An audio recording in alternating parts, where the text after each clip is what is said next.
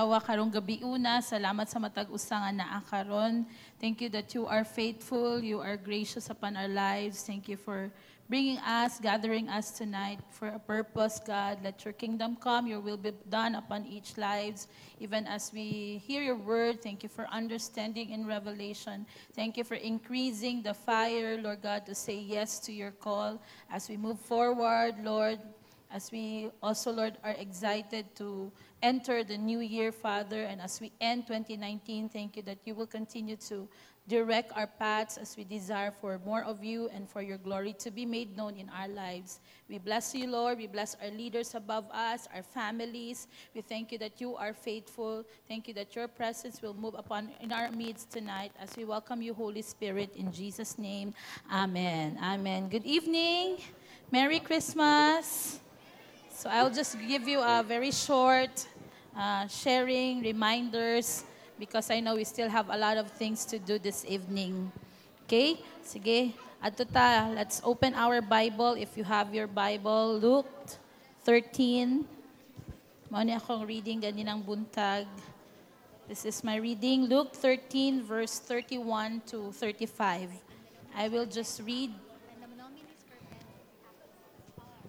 At that time, some Pharisees came to Jesus and said to him, "Leave this place and go somewhere else. Herod wants to kill you." He replied, it was Jesus who replied, "Go tell that fox, I will keep on driving out demons and healing people today and tomorrow, and on the third day I will reach my goal. In any case, I must press on today and tomorrow and the next day, for surely no prophet can die outside Jerusalem."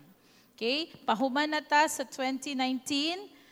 Ingon si Jesus diri, he was given a warning to live because Herod was planning to kill him. Pero unsang tubag ni Jesus? No? I must continue. I will keep on driving out demons and healing people today and tomorrow. On the third day, I will reach my goal. Ikaw, kumusta? As you have plotted your goals for 2019, na-reach ba nimo ang imong goal? Unsa pa pod imuhang i-goal karong 2019? Jesus is so focused sa iyahang goal. Say the word goal. It's good time for us, Christmas break, good time for us to check our list if we have made our list for 2019 goals. It's about to end. Let's just evaluate unsa ang mga gipang goal nato all throughout na-achieve ba nato. Nabatay masulti na na-achieve nato. If we just go back to it sa itong hunahuna, nabatay na-achieve karong 2019? Maghinay lagi. Kamu, asa man mo. Amen. Natay na-reach? Amen. Youth Reload, nabatay na-reach. Amen. Ang 14, na-reach na to. No? We need to go back, just like Jesus. We need to be focused. Why do we exist as Youth Reload? Because we need to be reminded that we need to go straight, we live clean, and we lead now. Have we achieved that? Have we influenced young people to live clean, to lead now? How about you also? Jesus was so focused sa iyahang goal, sa iyahang vision, sa iyang purpose, no? That even he was given a warning for that, it did not stop him. Amen. How about sa imuha? Unsa man ang mga goal na wala na reach? Unsa man ang mga factor na wala na reach? Unsa man ang reason nganong wala na reach? No? Let's just go back that Jesus, iyahang vision was focused. Ang atong vision is to win souls and make disciples. Amen? We exist as Youth Reload not just for fun, but we are here to really make sure that we influence the youth of today. And as we live 2019, tanaw na to, lingi ta sa ato ang 2019, sa atong eskwelahan, na-achieve ba nato ang purpose nga no naga-exist ta dira. Sa atong family, as we spend time, our Christmas break within this Christmas season, if we have not made pa our goal, na apatay time na muhabol. Amen? Just like Jesus, he was so focused sa iyahang purpose, sa iyahang goals. Ingon po siya dira sa verse 33. In any case, I must press on. Say the word press on. As we enter 2019, maybe dili tanan-tanan goal natong na-set sa 2019, wala nato na-achieve tanan, pero dili ta ma-dismay, dili ta ma-discourage. Ingon si Lord, we must press on. Jesus modeled it, masking unsa pang circumstances, we need to decide we must press on. Amen? We press on, reaching our goals for Jesus' glory. And we need to make sure that we will be part of a team. Our goals, our desire, dili nato kaya kung kita lang. Natistingan na nato na. Mao siguro as we evaluate our goals at this moment, naagyo tay mga goals na wala na reach kasi nag-iisa lang tayo. But because we are already part of a life group, say the word life group, we need to make it sure that we press on, connecting ourselves to them. Let's read Ecclesiastes chapter 4. Ecclesiastes chapter 4, verse 9 to 12. Two are better than one because they have a good return for their labor. If either of them falls down, one can help the other up. But pity anyone who falls and has no one to help them up. Also, if two lie down together, they will keep warm, but how can one keep warm alone? Though one may be overpowered, two can defend themselves. A cord of 3 strands is not quickly broken. Unsa may good thing na mo press on ta together with our life group members. Kung wala pa kay family, wala pa kay community. If you are a first-timer now and you have not joined yet a life group, make sure that as you press on for 2019, you will see yourself being part of a life group. Because these verses tells us, as we build our connection to the right community, to the right people, number one, it will increase our productivity. Verse 9 says, ingon siya, two are better than one because they have a good return for their labor. Na ay mas dakong resulta kung connected ka sa saktong mga tao. Amen? For 2020, if we desire for more, you should really be connected. You should be connected with the right community. You should make yourself not just be alone. I mean, evaluate 2019. Kinsay mong ginauban-ubanan. Nahimo ba kong productive? Kay kani sila akong kauban? Unsa bay benefit sa iya kung sige kong uban-uban? Buntag udto gabi Mao na akong kachika, kachat, ubag ulang miabot, nagtawag na pod. No? Nagkaon, sabay na may kaon, gihabol sa text, wag kahumana na conversation. Unsay good thing nakuha na ako aning sige na akong uban-uban aning mga tawhanan ni. And if we see ourselves producting, no, nagaproduce ta good thing physically, emotionally, socially, nag-build up sa to become better. So press on with that community. Amen? Because as we build ourselves with these people, then it will increase us to become productive. Amen? Do you like to be even more productive for 2020? Make it sure that you are with these people, no, who desire to press on towards the vision of Jesus sa iyang kinabuhi o sa imuhang kinabuhi. Amen? Verse 10 says, if we continue to connect with these people as we press on towards doing the vision of Jesus, ingon siya, it will increase our protection. Verse 10, if either of them falls down, one can help the other up. But pity anyone who falls and has no one to help them up. Tama ba? Kung na broken-hearted ka, kung nag-imo-imo ka, kung ikaw ra usa, no, dili gyud maayo, dili siya colorful ang life. It will be boring when you are alone, especially when you're going through something. Amen? But if you decide to continue as you press on 2020 with this life group, where you belong now, if you're not yet part of it, ask the one who invited you, unsa nang life group? I want more of the life, no, the purposes of life. No, I want my life to be built up productively and I want to be protected. Amen? So connect, no, and you focus with the vision that Jesus also, no, gi-impress diri kanato. Verse 11, ingon siya, As we increase in productivity, it will also increase us being protected. Ang verse 11, insya, it will increase our passion. Say the word passion. Passion for God, compassion for the lost. As we be in love with the Lord, dapat ang pinaka-mainlaban nato sa tanan natong sa matag tuig na atong sudlan o gawsan si Lord gyud. Kay whatever is the circumstances sa matag tuig, we know we will be victorious. We know that we will be able to achieve greater things. The desires, the imposible, makaya nato because si Lord matinud-anon man sa tanang panahon, sa tanang tuig. Amen? It will increase our passion. Verse 11, also if two lie down together, they will keep warm. But how can one keep warm alone? Imong kalayo, kung hapit na mapalong, no? Kung walay somebody na, kung taod-taod na ka, way ampo-ampo, tapos na i-leader, mangumusta sa imo, kumusta na imong pag-ampo, uy, makainomdom ka, hala bitaw, no? No? Kanang, huy, kumusta na imong pagbasa sa Biblia? Hala bitaw, no? Kumusta ka? Lahi ra jud ang nay mangumusta.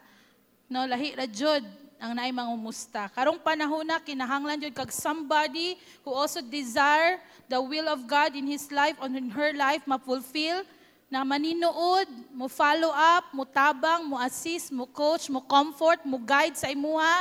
Lahi ra gyud kung nakay ana na person. No? Yes, we have friends, but lahi ra gyud kung nakay discipler, kung nakay leader. Kasulti ba mo, lahi ra jud. Lahi ra jud, no? It will really increase you. It will lead you to your purposes. Say the word purpose. Kay unsaon man nato no na na-achieve nato ang ato mga academics, ang ato ang heart issue, na-achieve nato, pero nawala po ta sa ato ang real purpose. Ang passion nato na divert instead towards the Lord Jesus, His purpose in our lives ma-divert. And it is really good na atong leader na dira. So when we are connected with the life group, with the right community, it will increase us, no? It will make us productive. It will protect us. Kaya na kay prayer warriors, imagine that. Nagkalintura lang ka na kay life group, maampo sa imuha. Kinsay kalintura, di mo lagpot. Kinsay exam na dili mapasa. Kinsa pa'y report na dili mahatag priority kung nakay backup na mga prayer warrior, walay bayad na. Nalang jud sila commitment to help you to build you up. Amen? Lahi ra gyud. It will really increase us, it protects us, it increases and remind us, direct us to our greatest call. Our passion is to really be worshiping the Lord, living for the glory of God. Amen? And the last part there, verse 12. Though one may be overpowered, two can defend themselves. A cord of 3 strands is not quickly broken. It will increase us in power. Say the word power. You want to be used by God mightily, powerfully, you need to really be in a community. Amen? Si Jesus, wala siya nahadlok, giwarn siya na muhawa na siya sa lugar. Ato ang pag-enter sa 2020, murag hadlok kayo ta, kapasa ba ko, mo graduate ba ko, nabaya mi kwarta, unsa ba ang mga circumstances, it should not stop us. As we know, we receive the call from the Lord, na atay nadawatan na call kay Lord, na atay nadawatan na promise kay Lord, it will really move us to press on. Amen? Masking magsigi pagkalinog, everyday pa ang linog. Masking unsa pa ang mga circumstances sa palibot nato, it will not stop us because we know God is faithful. And samtang bata pa ta, mapil pa ko, samtang batanon pa ta, samtang mga estudyante pa ta, labaw sa tanan, dida ta mas maninuod kay Lord. Because if you want to see that future, the bright future na giset ni Lord, dili na nimo ma-experience, dili na nimo ma-experience, dili na nimo ma-enjoy if you are not following to the path diha kay Lord. Amen? So youth reload, mupadayon ta, mupress on ta. No matter what happened sa 2019, we are so excited to enter a new year because we know the Lord is with us. Amen?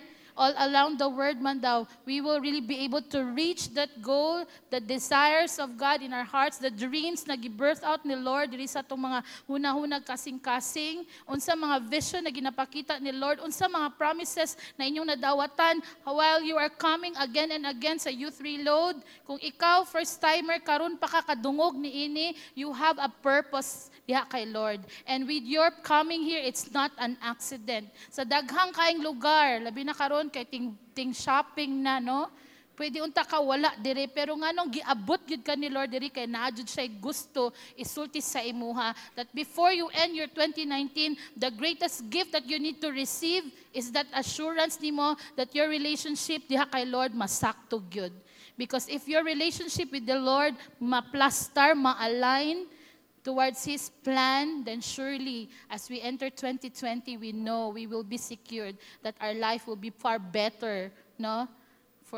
Far better and more excited ta mo enter sa bagong tuig because we have that assurance diha kay Lord. Amen?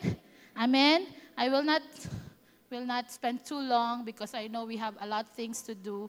But Youth Reload, we go straight continually for 2020. Amen? We live clean. We make an impact. We'll be a light that will shine. We will lead now. Ingon sa 2 Timothy, we are living in a terrible times.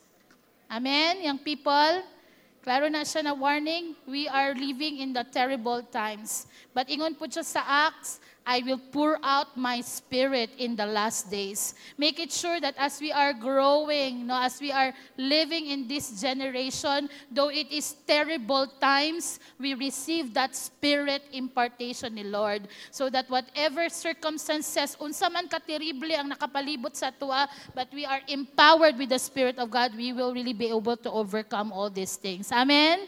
Amen? So dili ang imong circumstances karon, dili ang imong madunggan, kung unsa imong madunggan sa palibot ang mag-stop sa imuha.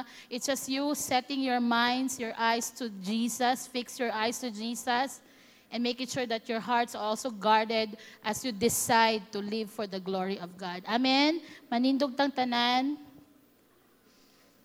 I just want to give this invitation to all the first-timers. I don't want to miss this. No? As we celebrate Christmas, ang pinaka-reason of this season, ginabalik-balik man na ginasuti si Jesus mangyod. Ang for the first timer, kinsa man si Jesus sa imong kinabuhi. Si Jesus lang ba, kaila lang ba ka? Parehas, kinsa man ang presidente sa Pilipinas, kaila ka, si President Duterte, but dili mo related. Kung ana ba imuhang in connection kay Jesus? Kinsa si Jesus sa imong kinabuhi? Why do we celebrate Christmas? Why are we excited with Christmas? No? Because Jesus was born. Ang pangutana, si Jesus, wala lang man siya gibili na gipanganak. Si Jesus nagpakamatay. Jesus gave His life for all of us. Kumusta man ka sa imong relasyon kay Jesus? Si Jesus ba kaila lang ka? Or related jud ka? If you are a first-timer now, I'll give you the opportunity not just to know Jesus tonight, but to receive Jesus as your Lord and Savior. If you haven't done this one, niabto ka sa pag-ampo, acknowledging yourself, you are a sinner because sin separate us from Jesus. Muna kaila lang ta. Pero if you can say that you're related to Jesus, dili lang kakaila, you are close sa iya. You can call Him Father, your Savior, your friend.